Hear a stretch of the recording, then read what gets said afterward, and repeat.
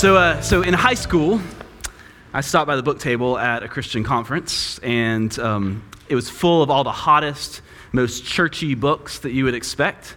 Books like Bad Girls of the Bible, The Really Bad Girls of the Bible, The Slightly Bad Girls of the Bible, and of course, the Bad Girls of the Bible workbook, in case you want to learn how to be one yourself. These are actually good books, I'm just kidding. But I saw one book out of the corner of my eye on those tables that stood out amongst all those bad girls and guys books, and it had an even stranger title, if that is even possible.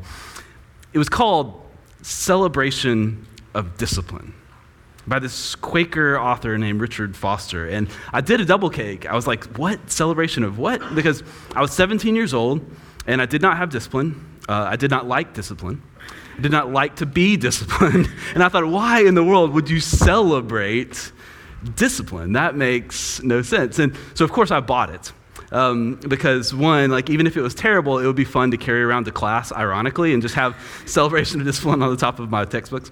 But that night, I opened this book. And the first line of the first page just kind of woke me up where I was. And it said this, I can still quote it: "Superficiality is the curse of our age. The desperate need today is not for a greater number of intelligent people or gifted people, but for deep people." And it went on, the classic disciplines of the spiritual life call us to move beyond surface living into the depths. They urge us to be an answer to a hollow world, to live and love deeply, to dwell creatively in a place where we can go deep with ourselves, with our God, and with our neighbor. And I thought, okay, that sounds cool enough, I guess. And then the author quoted this verse from the Bible that I'd never heard before, but I instantly just got. It's from Psalm 42:7, that psalm that Jacqueline read for us. And it said this: "Deep calls to deep." That in some way, the deepest part of us calls out to something deep in this life. And it made sense to me because it does. Maybe you felt that too, like somewhere in the deepest chambers of your life, you've heard that call to deeper, fuller living. You're weary of frothy existence and shallow experience. And they've seen little glimpses and hints of something so much more. And inwardly, we long to launch out into the deep of life, to live with a palette of rich color in a world that is so often black and white. So I began to realize that the celebration of discipline wasn't talking about waking up at 4 a.m. in the morning and doing crunches, although if you're into that, that's worth celebrating. While you're up, do some for the rest of us, all right? No, this book was talking about the ancient disciplines of the spiritual life, like meditation and prayer and solitude and study and worship and celebration. And in its pages, I not only encountered the concepts and the disciplines and the biblical and scientific kind of foundations of these, but also a rich heritage of women and men throughout history in every part of the world who'd pursued the art of spirituality. Not art for art's sake, but for the sake of living lives of deeper love and purpose. And I kind of fell in love with it.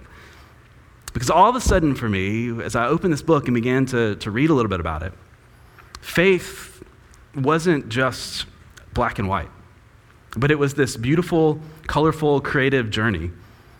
It wasn't about painting by numbers, but instead opening myself up to this rich palette of spirituality that invited me to be a creative part of my own story and a greater story, and perhaps even encountering something deeper than myself along the way and being shaped and transformed by it. So Jesus' invitation to faith, when he laid it out for the people around him, he wasn't inviting them to simply say true or false to a list of intellectual propositions. He was inviting them to encounter something deep. His invitation was follow, seek, listen, know, and be known. Because he knew that faith grows through encounter, that we grow through encounter. And in some ways, the disciplines of spirituality, like prayer and meditation and study and silence, are a path to encounter that begin to make us new, to be even more who we were built to be in the depth of our spirits and in the truth of who we are. And we don't need to be faith giants or theological experts or even like a bad girl of the Bible to be able to practice these ancient disciplines of the faith. We just need to be open to encounter. And so even people who aren't sure what they think exactly about the whole God and Jesus thing can and should practice these as well, because the primary requirement, this invitation from God, is simply a longing after God. As Jacqueline read from Psalm 42, my heart longs for flowing streams. So longs my soul for thee, O God. My soul thirsts for thee, for God, for the living God, it says. This requirement is a soul whose deep calls out to deep, to tap into that thirst in us, that part of us that seeks encounter with a God who's reaching out for us. So some of you have your own story of discovering these practices in a way that's very similar. Many of you I know are like way farther along than I am in the practice of this, but for all of us, no matter where we are on our journey, no matter how long we've been at it, we're all beginning from the same place. We're always seekers and we're always beginners on this journey. And over this Lent series, we'll look to experts and we'll want to be those along the way too. But as the great Christian contemplative expert Thomas Merton said, he said, let us be convinced of the fact that we will never be anything else but beginners all of our life. And so we can come with a heart of experimentation and realize that these practices are really a practice. They're a way of seeking and trying. And there actually is try, despite what Yoda says to us. So no fear. We can go into this from wherever we are and begin on this journey. And so some of you I know are super excited. You already know, how this could be helpful to you. Others of you are thinking, oh, great, awesome, a whole series that's telling me to pray more and do more and read more, like the Chick-fil-A eat more chicken version of spirituality. And I appreciate that perspective. Thank you for that, because this is so important to realize that the end goal in this is not prayer itself. The goal is to live in deeper connection with God, with others, and with ourselves. And prayer is just a tool to get us there. And so if you try one of these things and it's helpful for you, that's awesome. But even more awesome is when that help calls you deeper experience of God's love in your own life, that you're able to live and love more deeply, whatever means get you there. And so that's why we called this series Palette, because these are kind of colors to add to your creative life. But the goal of art is not to get more paint on the palette, right? The goal of art is to create something beautiful on the canvas or in our world. And having the right palette can help us get there. But the palette doesn't produce creativity. It only gives us the tools in which creativity can occur. And so the tools are simply ways to be intentional about placing ourselves before the God who creates and gives growth. But man, what incredible, creative, life-giving stuff that intentional choice to put ourselves before God can bring. Because God is a creative God who invites us to love and live deeply and creatively from the depth of our spirit and the truth of who we are. And we are most ourselves. We are most creative, most part of that new making, everything changing way of divine love when we're deeply connected to God, deeply connected and mindful of others, deeply rooted in ourselves. And the ancient disciplines can be tools in our palette to help us do that. They can be new colors from which we can begin to paint a more vibrant and rich and deep life. So if, as Richard Foster says, superficiality is the curse of our age, then deep living from deep love is the antidote. Our world is hungry for genuinely changed people. We look out at our world and we long to change humanity and to change our world. But it begins first with changing ourselves. And so let us in this place be among those who believe that the inner transformation of our lives is a goal worthy of our best effort, our best practice. So what are these ancient disciplines? There's so many ancient disciplines of spirituality that we could cover, but over the next few weeks during Lent, we're going to talk about a few of these. We're going to talk about prayer, we're going to talk about study, service, fasting, worship, But today, to show that disciplines aren't about like achieving things, I thought we'd explore a practice that is the exact opposite of achieving, but yet can accomplish so much in us. We're going to talk today about meditation, or contemplation as it's often called in spiritual circles. It's such an incredibly important color to add to our palette, because in a world of superficiality and hurry, meditation or contemplation invites us to slow down and to go deep, and there to begin to listen to a different voice, a voice that's so different from those we hear in our world and often from ourselves, to listen to that vital voice of God that often speaks to us in whispers. The Russian mystic Theophan the Recluse said this. He said, "To contemplate is to descend with the mind into the depths of the heart, to stand there before the face of the Lord, loving, ever-present, all-seeing within you." It's to begin to encounter God, to listen, and to be loved deep within. And so meditation has a rich history in the Christian tradition throughout the centuries, from the desert mothers and fathers of the 3rd and 4th century monastic movement, to mystics like Teresa of Avila or St. John of the Cross, to modern contemplatives like Thomas Merton or Richard Rohr, to those who were doing purposeful acts of mindfulness within the factory systems as they worked for workers' rights at the turn of the 20th century. All of them saw how important this tool was for a deep and growing relationship with God and for the life that flowed from it. And Jesus himself, in the midst of his exceedingly busy ministry, always made this habit of withdrawing himself, as it says in Matthew 14:13, withdrawing himself to these deserted places to be by himself. And though I know Jesus needed a breather because Peter and all, it was not just to be away from people, it was to be with God.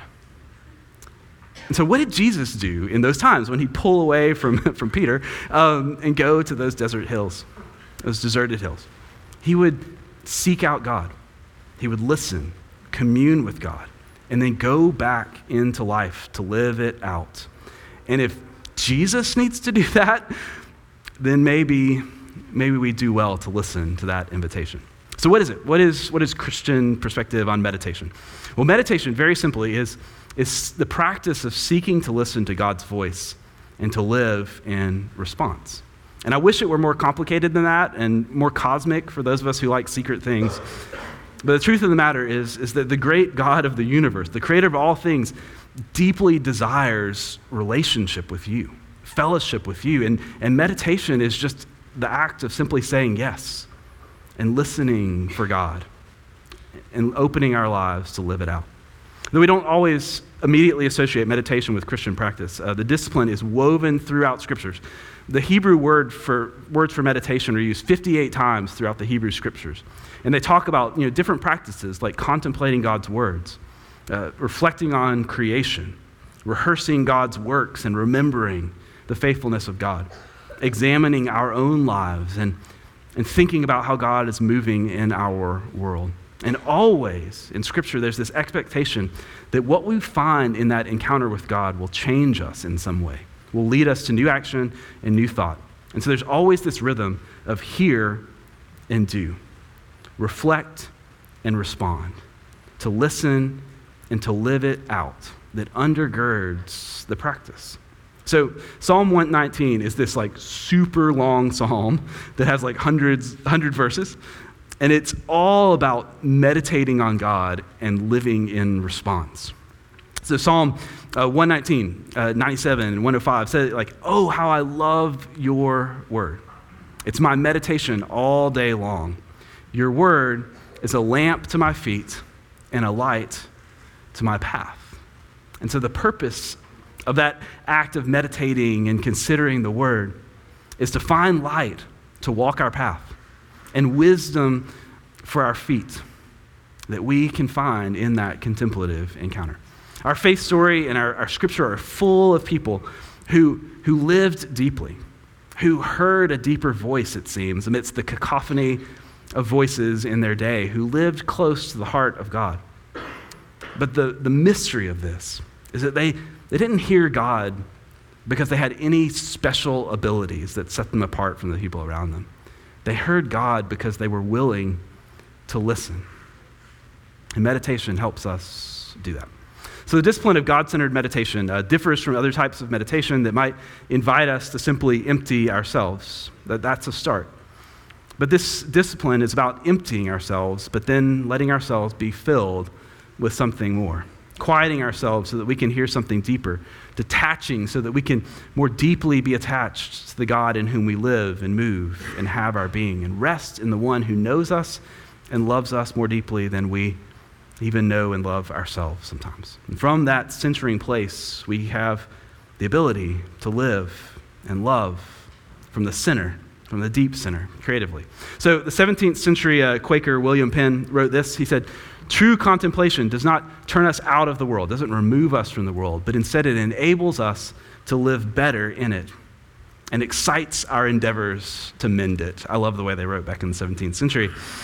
Hear and do is what he's saying. Listen and live, reflect and respond. And Quaker Sunday gatherings, when they get together in a group like this, they were largely silent endeavors. They would be quiet together in stillness. But yet Quakers have been some of the most active and authentic and courageous workers for a just and peaceful world. And that action comes out of that deep trust in something that holds us, even when the way is hard.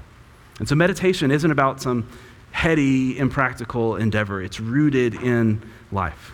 And often the insight that we find in meditation is not about the nature of the universe or the nature of ourselves, but it's simple things about how to walk and live this out, how to better love our partners, maybe mundane stuff about how to navigate a workplace situation.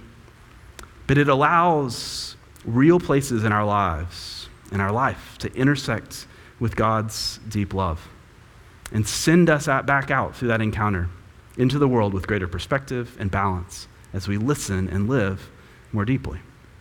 So how do you do it? How do we do this? How do we meditate and try to commune with the creative God of the universe? Like, where do you even start with that? Well, step one, this is complicated. Step one is you meditate. You do it.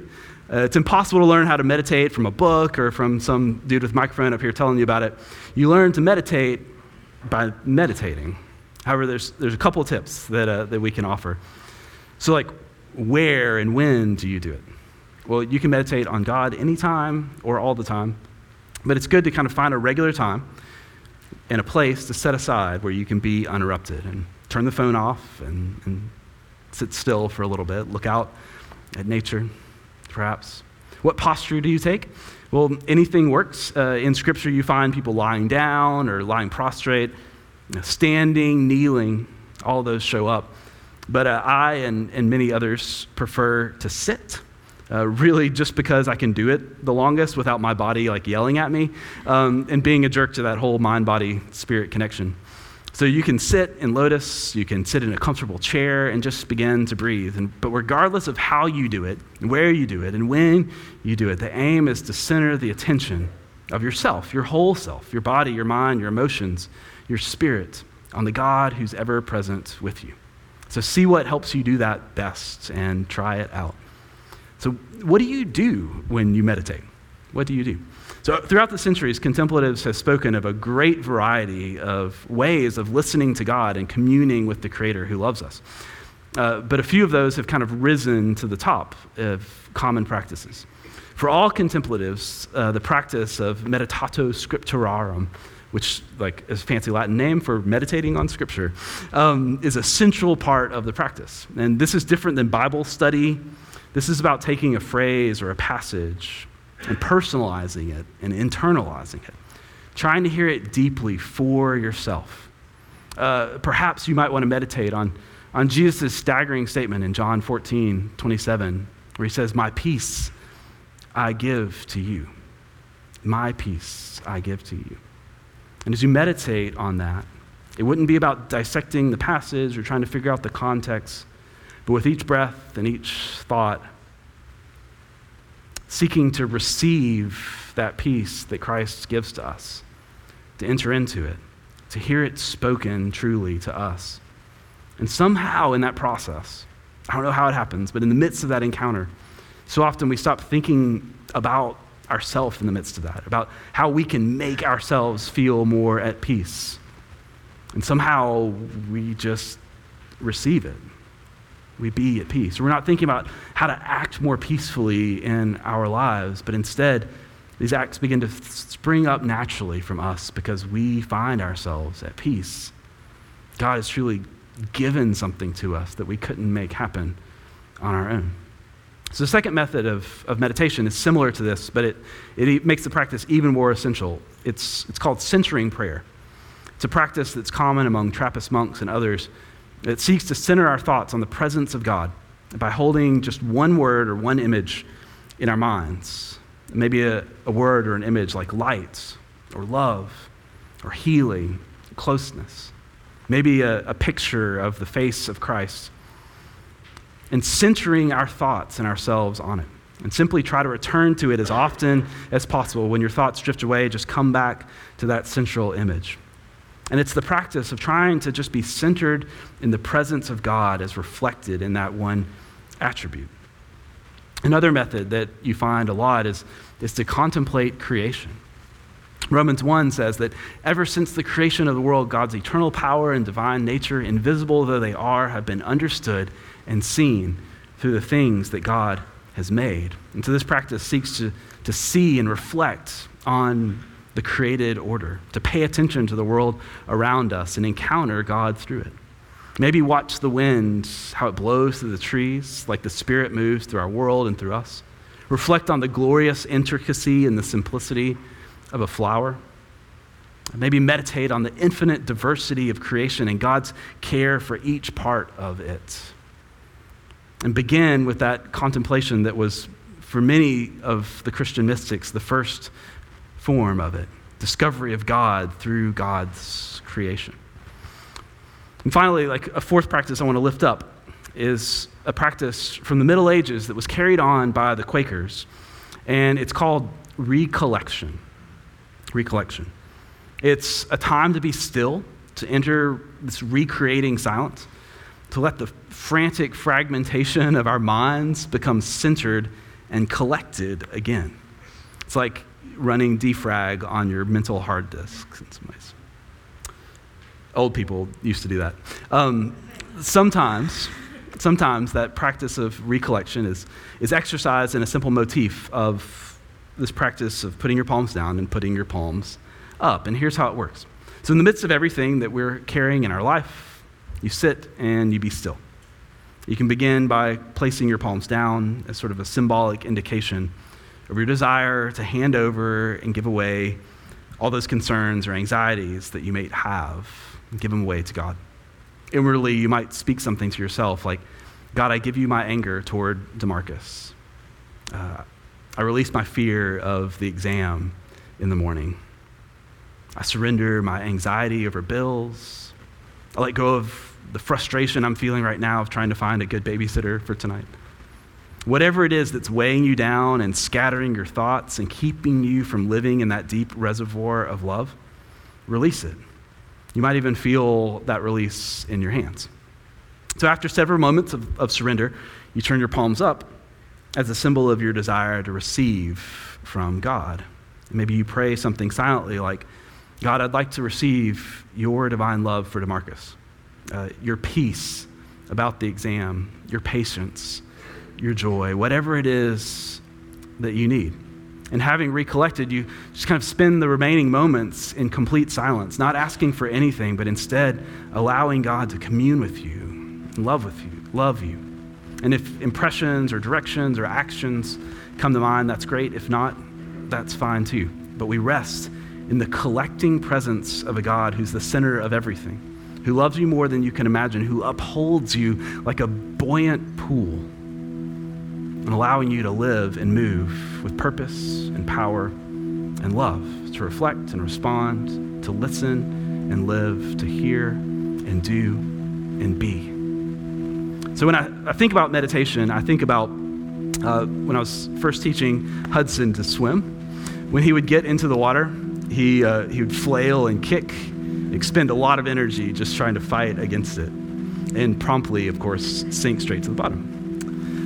So in order to teach him to swim, we had to first teach him how to float, how to be still, how to be calm, how to trust the water to hold him up rather than himself. And when he could do that, when he could be and trust and rest and be held by something outside of himself, it was then that those strokes through the water could move him powerfully and productively, because he wasn't using them to try and hold himself up. Instead, he was using them to move himself in the upholding power of something beyond himself. And in some ways, that's kind of what meditation is. It's learning to still and to rest and to listen, to trust in something beyond ourselves so that we can move powerfully and productively through life. Not spending our energy on keeping ourselves afloat, but on living and loving deeply. That's the beautiful invitation of contemplation and meditation, of really all the ancient disciplines. An invitation to commune deeply with a God who loves you deeply. To stop and hear a deeper, truer voice amidst all the voices spoken in our world. So meditation is more than a psychological or physiological activity. It's a divine grace. We live in a universe that's full of the infinite and relational God who delights in relationship and communion with you, who loves you in the depth of your spirit and the truth of who you are. And as the contemplatives have told us for centuries, meditation in all its forms is simply communication between God, who is the one who loves, and us, God's beloved. The God who loves you and is present with you, who's holding you up like water, in whom you are deeply loved. And so today, as we add this first color to our palette, I thought we might learn a little bit by doing. And for me, I don't know about you, but sometimes I come to Sunday morning in need of recollecting, of centering myself, of letting God be the center of me again, and finding myself held up by the hands of a good God. So if you're down for it, I thought we might try a little bit of that Quaker recollection practice. We'll do that this week. You can try some things this week. Next week, we'll talk about prayer. And so we'll just sort of add these things to our palette as we go. But before we begin, I just want to pray over us that God would be present with us. And then we'll be still and collect ourselves in the presence of God. God, we thank you for your love for us. That you give us these tools that help us kind of break out of the patterns of daily life and open ourselves more to you. God, these are not magical, God, but they are means of putting ourselves under your stream of grace. And so we just ask for all that we're carrying this week, that we would open it to you. Let your grace flow over us. Let your love flow over us. Let us no longer be conformed to the patterns of this world, but be transformed by the renewing of our mind, our soul, and ourself, that we might know you more, and we might love and live in your deep divine love. We pray this in your name. Amen. So let's close our eyes for a moment. Get comfortable and maybe put your feet on the ground. You can close your eyes and begin to breathe. Put your palms down on your legs or wherever is comfortable. With your palms facing away from you, give over those anxieties, those fears, those burdens that you're carrying. They're not for you to hold.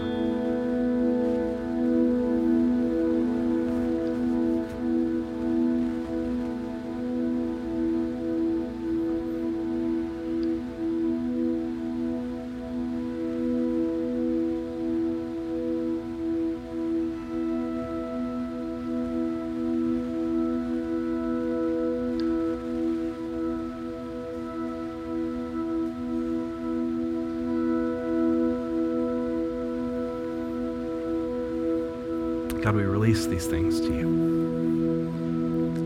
And when you're ready, turn your palms up. And all those things you just gave away in their place, God wants to fill you with God's presence, with love, joy, peace, patience, kindness. Ask and receive those things God wants to give you.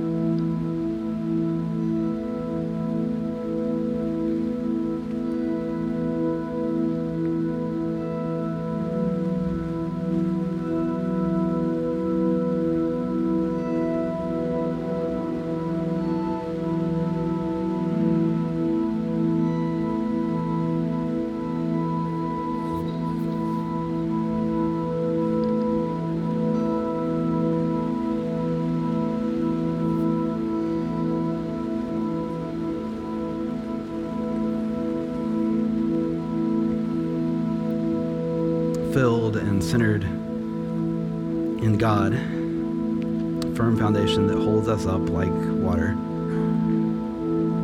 Take a few moments just to sit and be in God's presence. Be loved, be known, be seen, be heard. Be still and know that I am God, God says.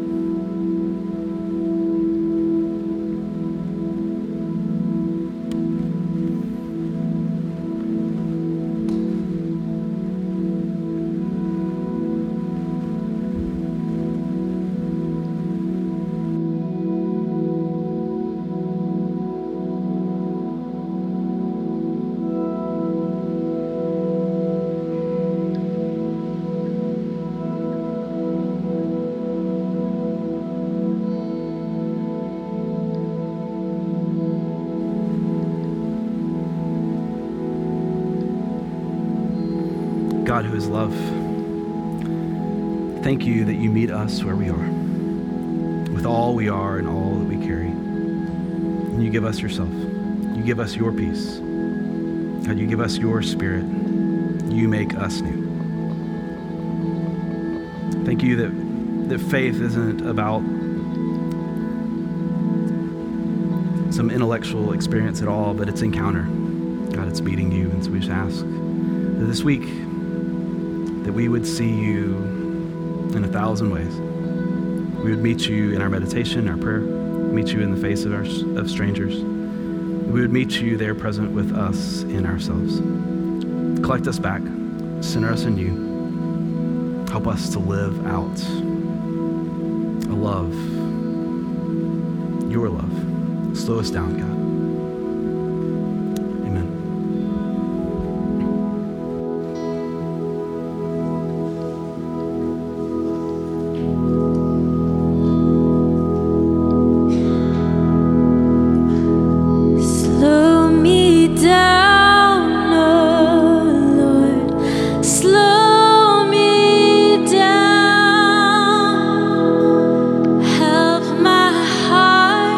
To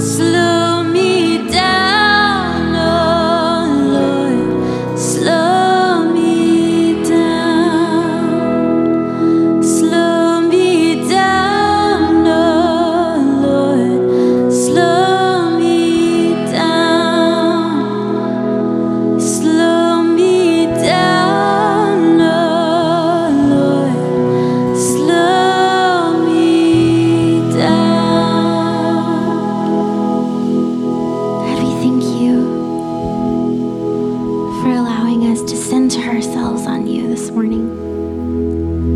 May we find the space and the time to slow down and to acknowledge you and to seek you and to hear you. In Jesus' name.